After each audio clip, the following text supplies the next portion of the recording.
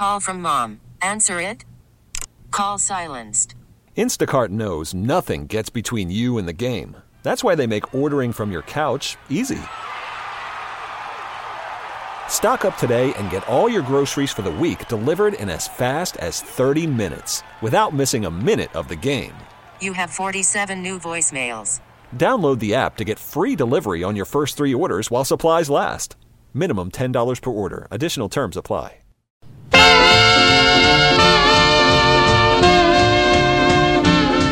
I found an old family scrapbook in the basement, and there was a yellow newspaper article that says my great-grandfather on my mother's side died in the very building where I work, the Missouri Pacific Building at 1220 Olive.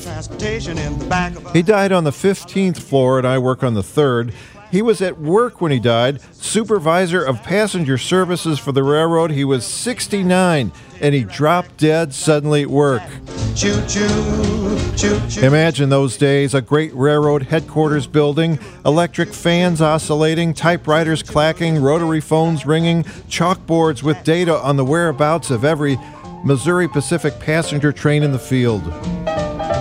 This was a big job, but it was even bigger because in 1959, the railroads were in trouble. More and more people were flying.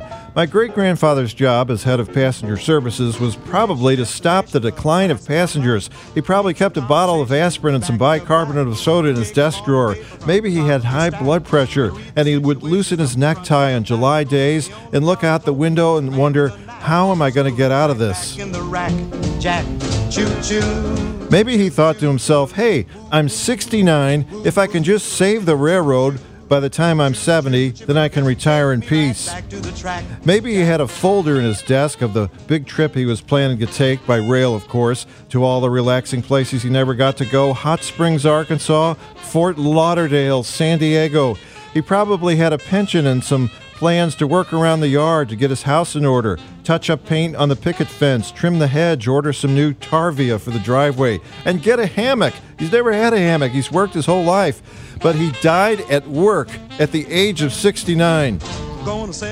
And shortly after that, I came along, and I grew up to be a delinquent boy who would play on the very train tracks of the organization he worked for. I would throw icy snowballs at the windows of passenger trains, not knowing what an abomination this was, the great-grandson destroying and undoing all the passenger reputation he had built up. I'm thinking of taking the elevator up to the 15th floor and look around. Maybe there's an old drinking fountain in the hallway he used to sip from, or a mirror in the men's room that once held his reflection. If I'm lucky, and I'm still working here when I'm 69, I might have the same thing happen to me, with a whole nother story. All-star closer Kenley Jansen, we have a question. What's the best podcast of all time? Baseball isn't boring, baby. I'm Rob Bradford, and every single day I'm sitting down with the biggest names to show you this great game is the greatest game. It's my podcast. It's my passion. It's a cause I started more than 2 years ago and is now the most prolific national daily baseball pod there is. Another fact, so jump aboard the BIB Express. Follow and listen to Baseball Isn't Boring, presented by Wasabi Hot Cloud Storage on the free Odyssey app or wherever you get your podcasts.